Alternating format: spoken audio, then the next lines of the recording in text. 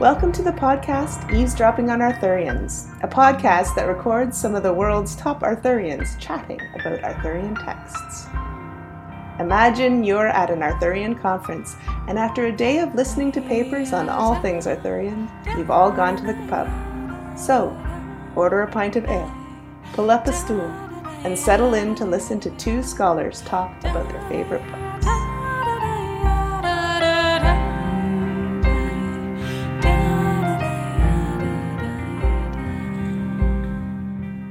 Today I'm chatting with my colleague from the French department, Dr. Vincent Masse, although we're having French wine rather than ale.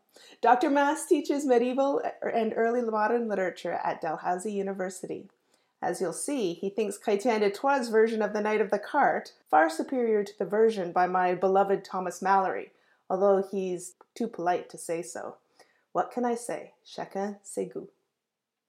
So can you set the context for us a little bit? When was Chrétien writing, and what was the place and time and audience like when he was writing? Okay. First of all, it's important to know that from the perspective of the history of French literature, Chrétien de Troyes is the biggest name in the Middle Ages. So he's usually considered to be quite seminal in for everything that follows. So kind of like Shakespeare in English or something? Yes, basically, he's the Shakespeare of the Middle Ages. And Chevalier de la Charrette, and the information that we have about Chrétien de Troyes is mostly what he says. It's not mostly; it is what he says himself in the introduction to his various novels. That being said, he says a lot, so it's possible to know more about and to, for instance, see in what order he wrote the text. So Chevalier de la Charrette would have been written according to like cross references between 1177 and 1181, and that would have been at the same time as the Chevalier au Lion, which is why the two stories connect in many ways. They were written as some sort of a almost well as two different novels, but with some crossover scenes. The other important thing to know is that this would have been literature would have been produced for the court, so it was in verse. There's been a long debate amongst medievalists as to what part of medieval literature was sung or pronounced out loud or read by yourself. The 12th century, you have a lot of texts about love and how uh, knights and ladies loved one another. But then the 12th century, there was also the time where the church would officially make the marriage one of the seven sacraments of the Roman Church. So in both cases, they were trying to define basically their own definition of love. That's what love is. So in that context, it's interesting to see that for the court, love is something that is precisely outside of marriage. The actual biographical context of Chrétien de Troyes is not well known, but the literary context, and the context of his succession, so to speak, is much better known. Uh, Usually, he's presented as having introduced a few key development into Arthurian literature. So if you compare him, if you place him in the context of Geoffrey of Monmouth, in Chrétien de Troyes' novel, there are Arthurian romances, but Arthur is not the hero. He doesn't ever do anything, and the history is not really the format. It doesn't start with the birth of Arthur until his death. It's like his time has frozen, and it's just a series of adventure. So Right. instead of being in a historical context, it's more of some sort of a once upon a time moment. We don't know exactly when during Arthur's reign that happened, but at some point this thing happened. So it's quite confused to understand what happened first in those stories, but that's the point. The story takes precedence over the history. so to Right. speak. And I would say the individual knight's adventures take precedent over or are more interesting to Chrétien than the whole Arthurian epic saga or historical chronicle of the establishment and the fall of the Round Table. He's not interested in that. He's interested in what the individual knights are doing on their own adventures and in their private lives. Would that be correct? Yes, exactly. All of his novels have like one main knight character, Érec and Énéide, that's Érec, Chevalier au Lion, that's Yvain, Chevalier de la Charrette, that's Lancelot, Le Comte du Graal, that's Perceval, and that's basically, that's what he does. But this would have been the literature was it Marie de Champagne, we figure, at the court of Marie de Champagne, and this would have been the entertainment. This would have been the Netflix of the day, right? Yes, yes. That's another.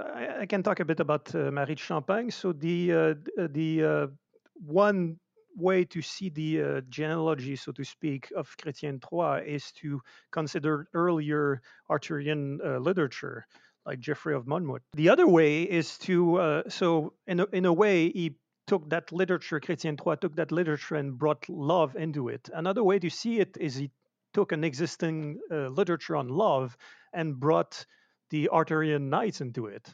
And Okay. usually the story goes, you talked about the troubadour, so that would be south of France, 11th century.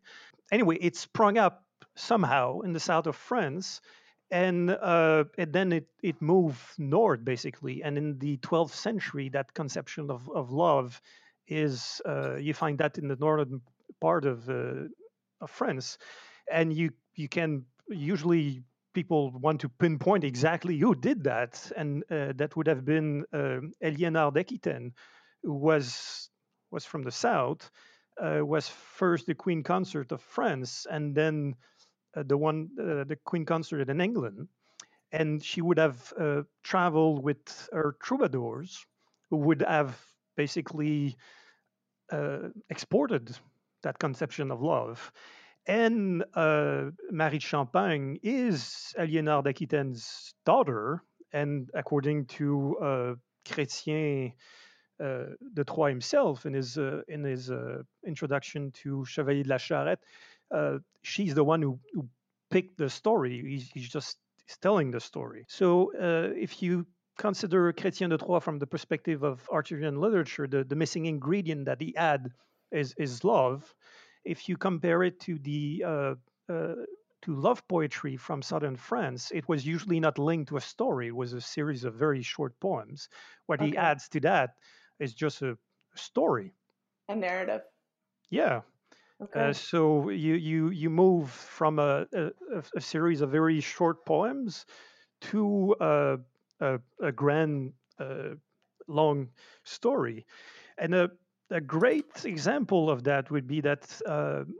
Well, first of all, the conception of love that you find in southern France, fin amour, is very peculiar. As I said, it's quite hierarchical. Usually, the woman has some sort of authority over the man, and they have a relation that is basically similar to that of a liege and a vassal. And you see that clearly with Lancelot and Guenièvre. She can order him to do stuff, both as her lover, but also as the queen. Right. Even if he didn't love her, he would have to obey. Another important part is the fact that it's adulterous. It always happens outside of marriage, and that's an important aspect of it too. The basic reasoning is that you cannot find true love in a marriage because in a marriage you're forced into that position. You don't give yourself freely. But outside of a marriage, you can pick whoever you like. So true love can only exist outside of coercion of something. So outside of marriage, and one great recurring kind of poetry that we find linked to that genre is the chanson d'aube, or the songs Dawn of the song. dawn song. Yes, Yeah. which is basically a an adulterous affair between a woman that is usually married and usually of a higher social standing and a man, and they see each other, they can only see each other at night, and then Hmm. they spend the night together. And in the morning, and during the night, they're very worried about being spied on and being discovered by others. And in the morning, the sun rise, and they're very sad about that, and that's the moment of the song, the rising of the song, in which they are sad because they'll have to go their separate way. And in the very middle of the Chevalier de la Charrette, you basically have that. There's this scene where the knight can only love a woman during the night, and they're Right. very afraid of being spied on and Huh. being discovered. And when the sun rises, they have to separate. Yeah. Yeah. So basically, that's another way of seeing that story. It's basically the Fenamar, but with like we know who the men and the women are, as opposed to a chanson d'aube. So that's just a background story to that kind of the same kind of literature. Right. And so Chrétien took, like, added a narrative to this kind of frozen moment of the chanson. He Yeah. added the story to it and made it move narratively. Yes. Oh, Exactly. interesting. Well, a lot of the Knight of the Cart, Le Chevalier de la Charrette, seems really, at least in the English translation, it maybe sounds better in the French, but it's really over the top. I want to pick out a passage here on page 225, but Lancelot sees this comb covered with hair, and he faints, and the girl with him goes to him and tries to catch him from falling off his horse, but then she doesn't tell him the reason, because he would be ashamed and troubled to have fainted for this at the mere sight of a comb. And then he was willing for her to have the comb, but first he removed the hair, being careful not to break a single strand. Never will the eye of man see anything receive such reverence, for he began to adore the hair, touching it 100,000 times to his eye, his mouth, his forehead, his cheeks. He expressed his joy in every way imaginable and felt himself most happy and rewarded. And it goes on. And there's, like, I think my students are going to be laughing during this rather than feeling emotion, like feeling what Lancelot is feeling, or resonating with the love and the power of his love. And so I'm wondering, is that an appropriate response? Would that have been the medieval response? Would the original audience have received this as a true manifestation of a really powerful emotion? Or was it some sort of parody or making fun of the kind of courtly love, fin amour, over the top emotions? It's hard to know for sure. Maybe when that story was told, people would actually laugh. But I would say that usually medieval parodies are really, really not subtle. Not that kind of subtlety. It's when it's a parody, you know it's one. Right. And So the I author don't. often tells us at the end or something. Yes. So I don't think that. I think that it was meant to be taken seriously. I would say that is how love would be perceived by a poet. And I mean, Right. lyric poetry is, especially that of the troubadour, is really over the top. That being said, Chrétien Troyes is usually known for his kind of a subtle presence, or in the novel, where sometimes you can see some sort of distance that he established between what the characters are doing and how he's describing what they're doing. So he seems to be gently mocking them, and that's quite unusual in the period where the narrator takes some sort of a commentary role like that. So it's the answer is yes and no. There's it's not a parody like we usually see in the Middle Ages, but there is some sort of a distance. That's the scene where Lancelot start a fight without realizing it because he's not listening. That's Yeah, it's hard to read that as not yes, funny. it's hard to read that as the narrator not making fun somehow of the character.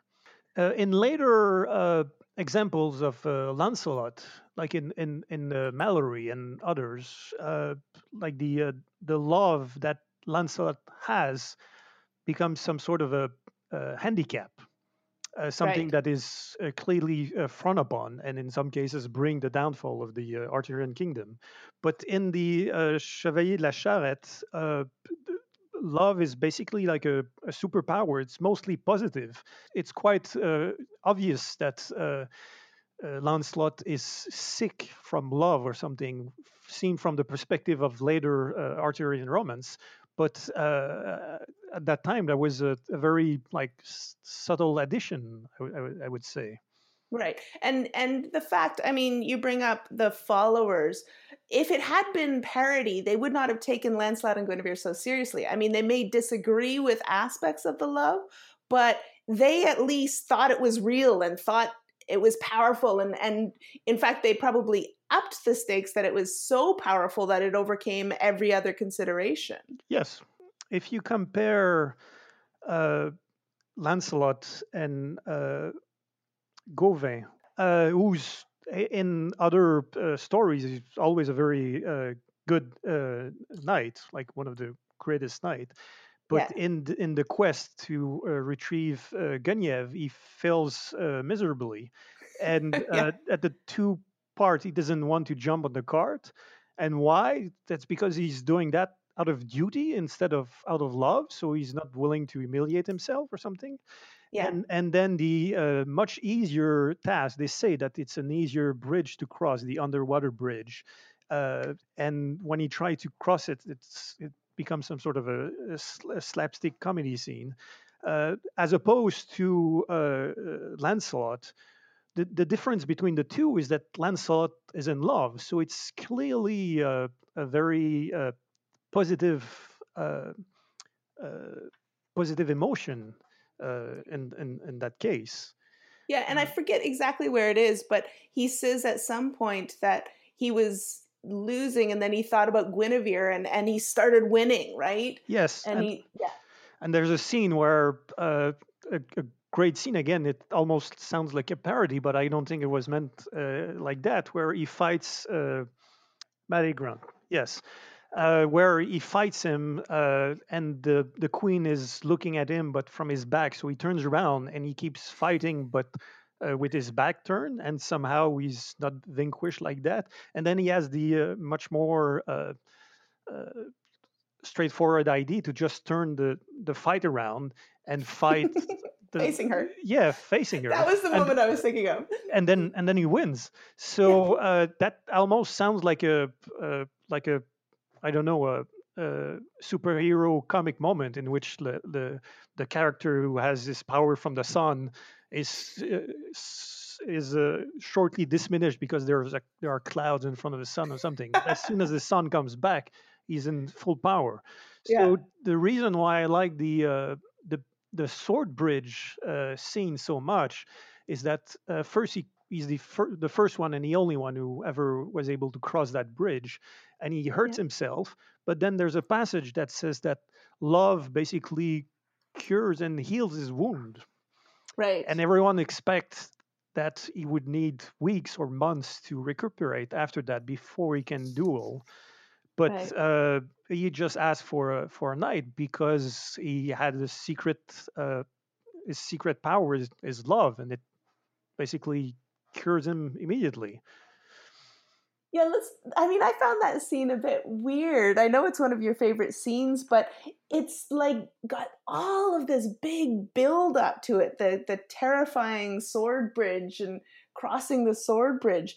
And yet it's it seems to be over rather quickly, and he looks, there's these scary lions, I think, on the far side, and the two knights with him say, oh, how will you ever fight the lions after your hands are all shredded from the bridge?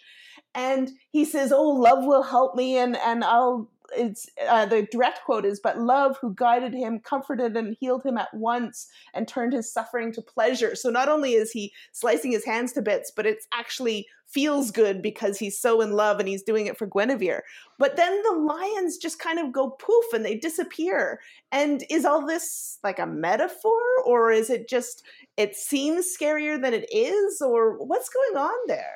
It's hard to know. This is a good example of critics have often say about Chrétien III that his novel seems to uh, scenes are always on the verge of being like a straightforward symbol for something else, but Right. you always stay slightly below, and you're not sure exactly what's happening. Maybe It's not quite allegory. yeah, maybe I'll talk some more about that later. But the bridge part, I think, if you compare that with is it earlier the scene where Lancelot lifts a slab of stone that should have Right. taken like several men, and the idea is not that he's stronger than everyone.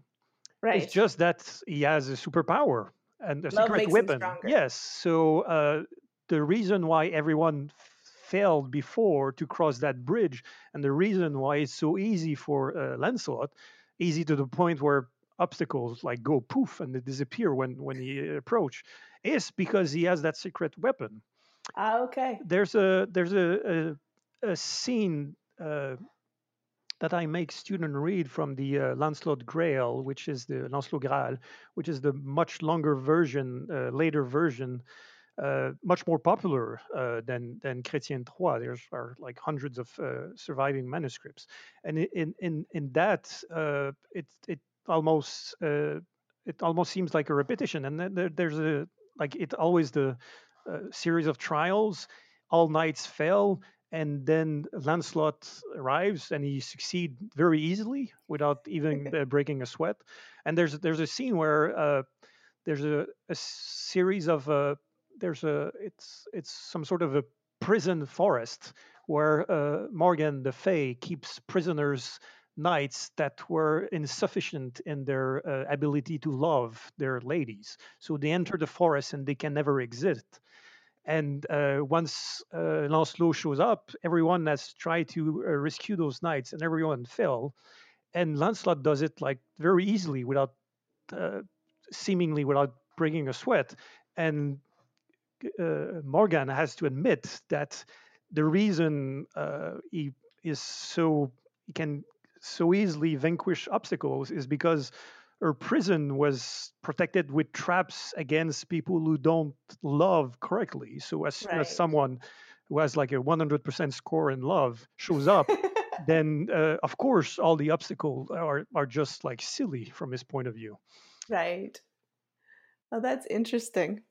So let's go to a different incident that you picked out, and I want to talk about Mallory here as well. But the key moment that I think people find over the top in this story, or at least the English tradition seems to have found over the top, is that 2 seconds of hesitation before Lancelot climbs on the cart, which somehow Guinevere knows about, right? I don't know if they had like psychological mind texts going around it, or if she had hidden cameras somewhere watching him, or if she just knows because of the power of love. But somehow Guinevere knows about that hesitation, and she's angry at him for placing, even for a second, his own reputation and honor over his love for her. Can we talk a little bit about, because in the whole story is named for that, right? That Yes. it's the Chevalier de la Charrette. So that is kind of one of the key moments in the story. Does this, I mean, this again shows Lancelot's overwhelming power of love, but could you talk a little bit about that scene, and then I'll talk about how Mallory deals with it?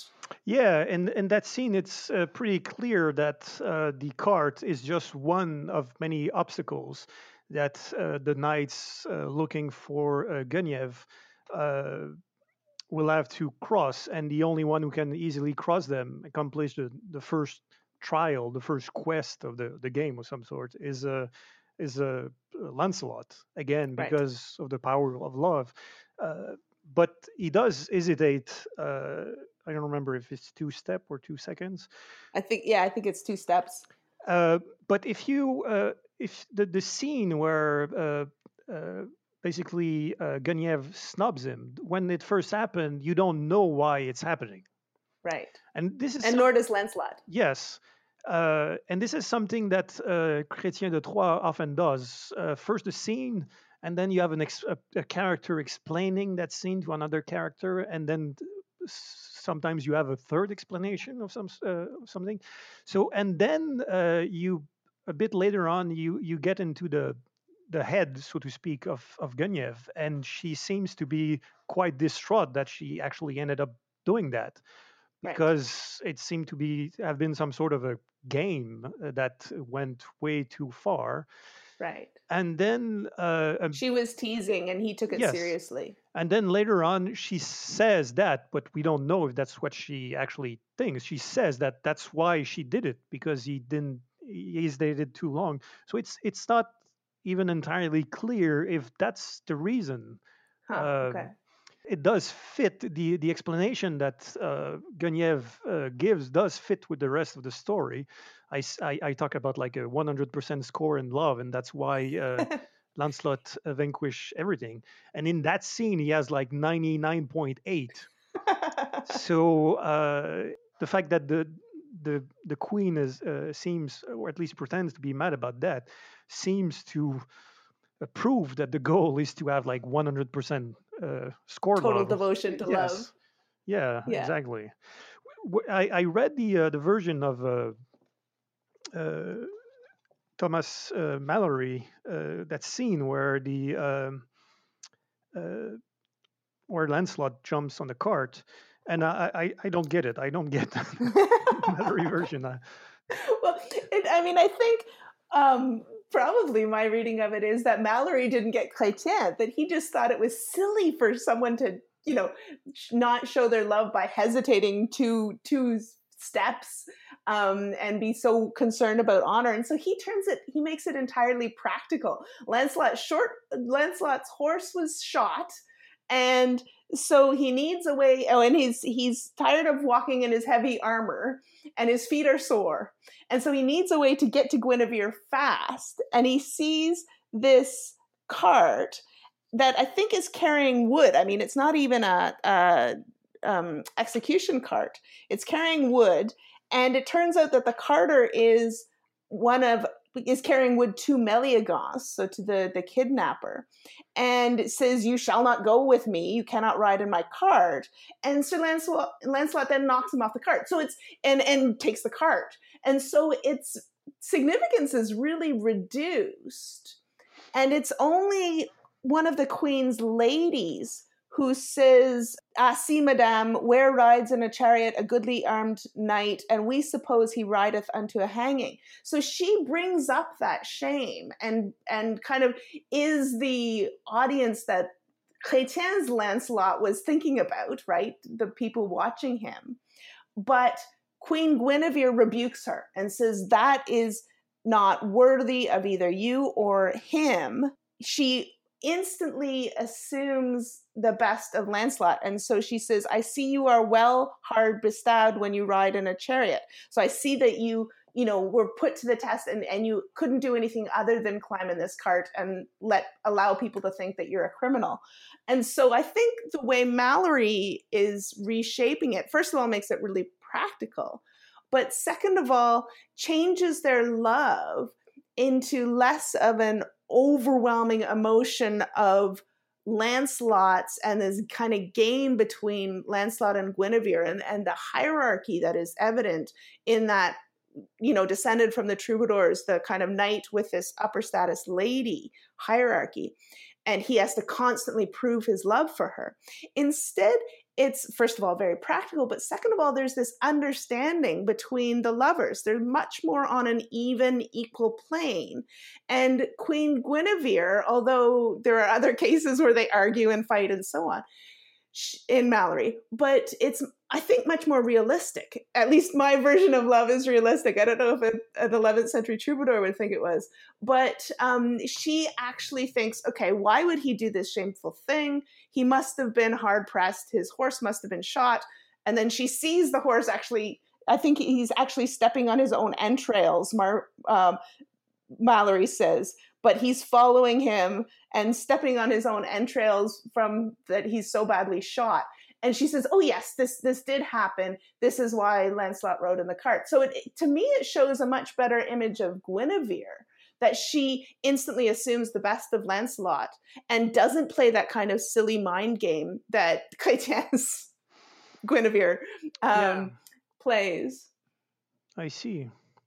So it becomes much more about the love between them rather than this kind of idealized love. Okay, let's put it that way. There's a lot of French 13th century literature and beyond that is basically Chrétien III fan fiction.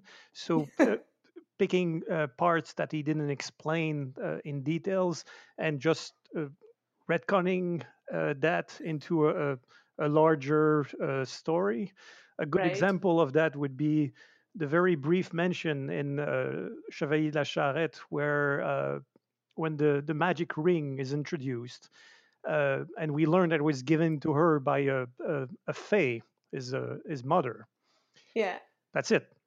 Well, in the Lancelot Graal, like the scene where the fae is raising the kid is like several chapters long. So it's an expansion of that, and usually those expansion try to provide what Chrétien de Troyes often fails to provide, which is a clear meaning. It's not entirely clear if he's aiming for the symbolism here or if it's a literal, somewhat unusual scene. Yeah. That's interesting because that's part of the power of Chrétien is that he has these symbols there and events and doesn't explain them. I mean, I think back to the Star Wars Power of the Force. The Force was much more interesting before they explained it, right? In the first three movies, they explained what it was, and it's these little mitochondria in your blood or something. And I thought, oh, that just doesn't work. It's much more powerful than when it's unexplained. So you're saying that Thomas Mallory is like the Star Wars prequels compared to... Well, I like Mallory, so he does a better job than the prequels. But yeah, I think it's similar that you can see him saying, okay, this is a great story, but let's make it make a bit more sense, more practical sense of why they do things. Yeah, it could have been also, remember that the difference between Chrétien III and later version is that in later version it's in prose. Well, and I think also poetry depends more on symbolism. Yes. So you can leave stuff up to the reader, whereas prose it lends itself more to explanations. Yeah, so Chrétien III would be some sort of a missing link between lyric poetry and novels. Yeah. Cool.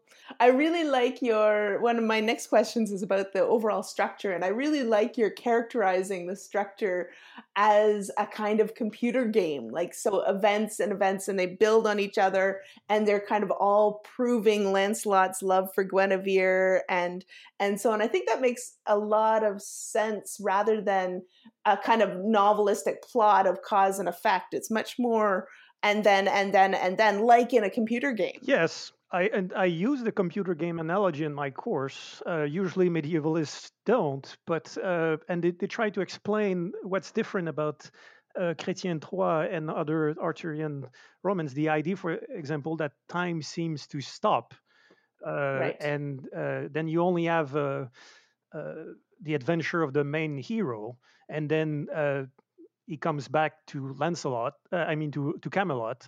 And life in Camelot starts again. So if you see that from a video game perspective, like Camelot is basically the main starting town. So the hero starts from there, and every time he has to rest or buy more equipment, he goes back there.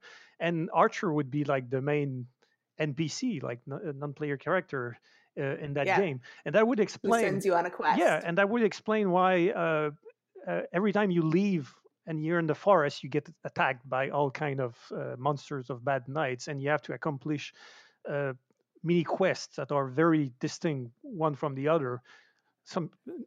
As if it was to like build up your experience or something, and the main role of the NPCs uh, is to basically know about what the character does. That actually what I was thinking about that when you mentioned earlier that it was surprising that Guenièvre would know immediately what happened with the cart. But it's not just Yeah. Guenièvre. Everyone in the world seems to know Everyone that knows. that one day he jumped in the cart, and Yeah. that's you find that kind of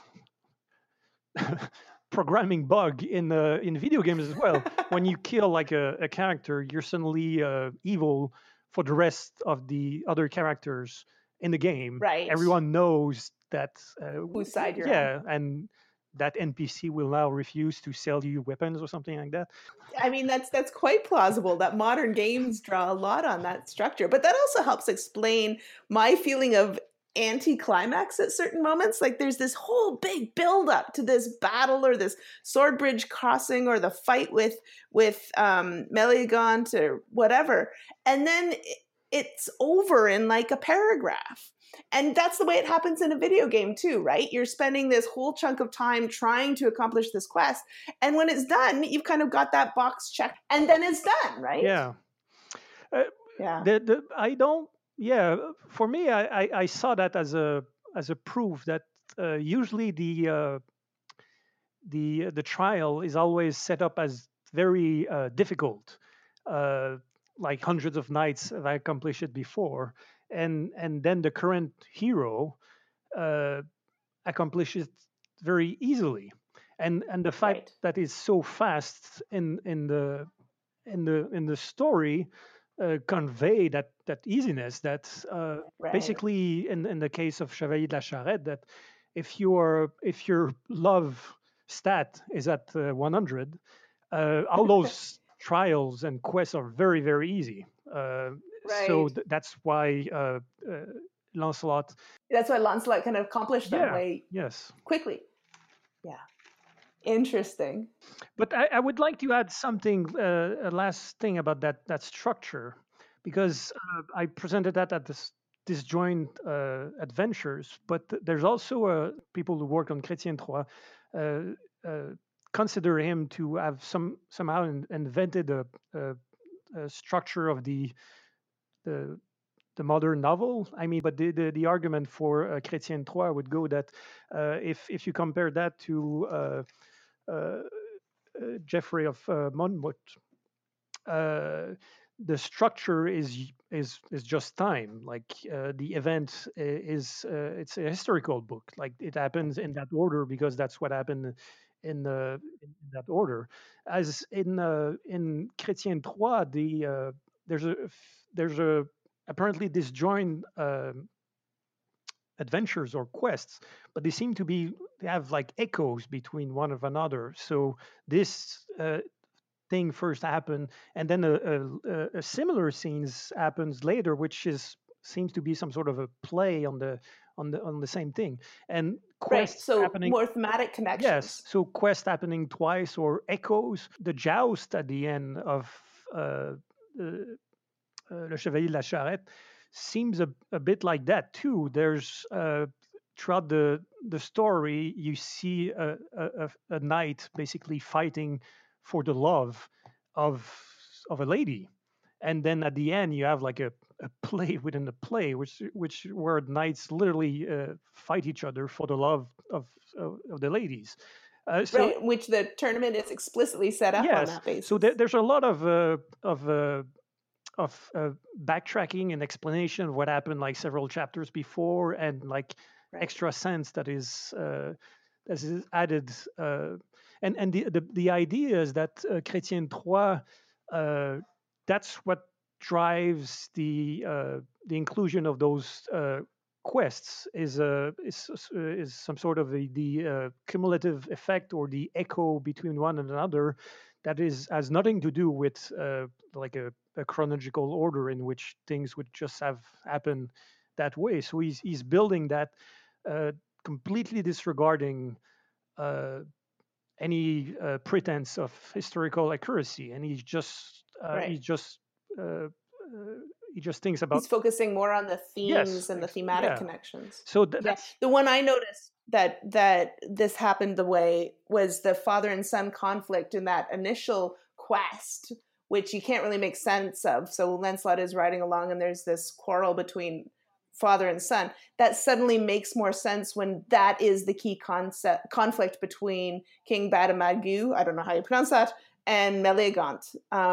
And so that is the same kind of, it's in minor reflecting this kind of bigger, hugely important conflict between a father and a son, and the father disagreeing entirely with the son, but being unable to control it. Yes, that full of all Chrétien III's novel are filled with those kind of things that happen twice or three times, or sometimes that happen once and then are explained several.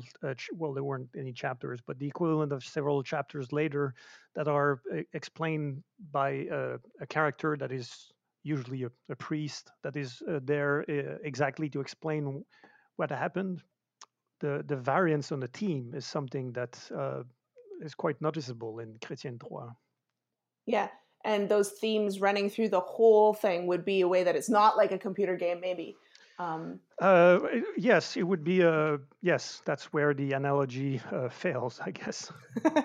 Yeah, but okay, well so we can have two ways of thinking about Chrétien de Troyes. One is in a modern novel, and then within that novel, it feels like a computer game going on quests and quests and quests. But then when you get to the end, you realize that all of those quests are actually build on one another and are related thematically in one way or another. Yes, it was not just so that Lancelot could gain enough levels to be could level up. There was there's a point to that. Yes, exactly. Good. Well, thank you for that and that correction. That's really interesting. I mean, that helps make sense of the whole structure of the overall big structure, and then also the structure of the feel, I guess, of these incidents happening apparently without reason. Mm. Okay, well, this has been a real pleasure. Thank you very much for chatting with me today. Thank you for having me. You've been listening to Eavesdropping on Arthurians with Kathy Causey. Join me next time to eavesdrop on another chat about a different but equally fascinating story about Arthur. Our music is Mordred's Lullaby by Heather Dale. You can download it for free from heatherdale.com.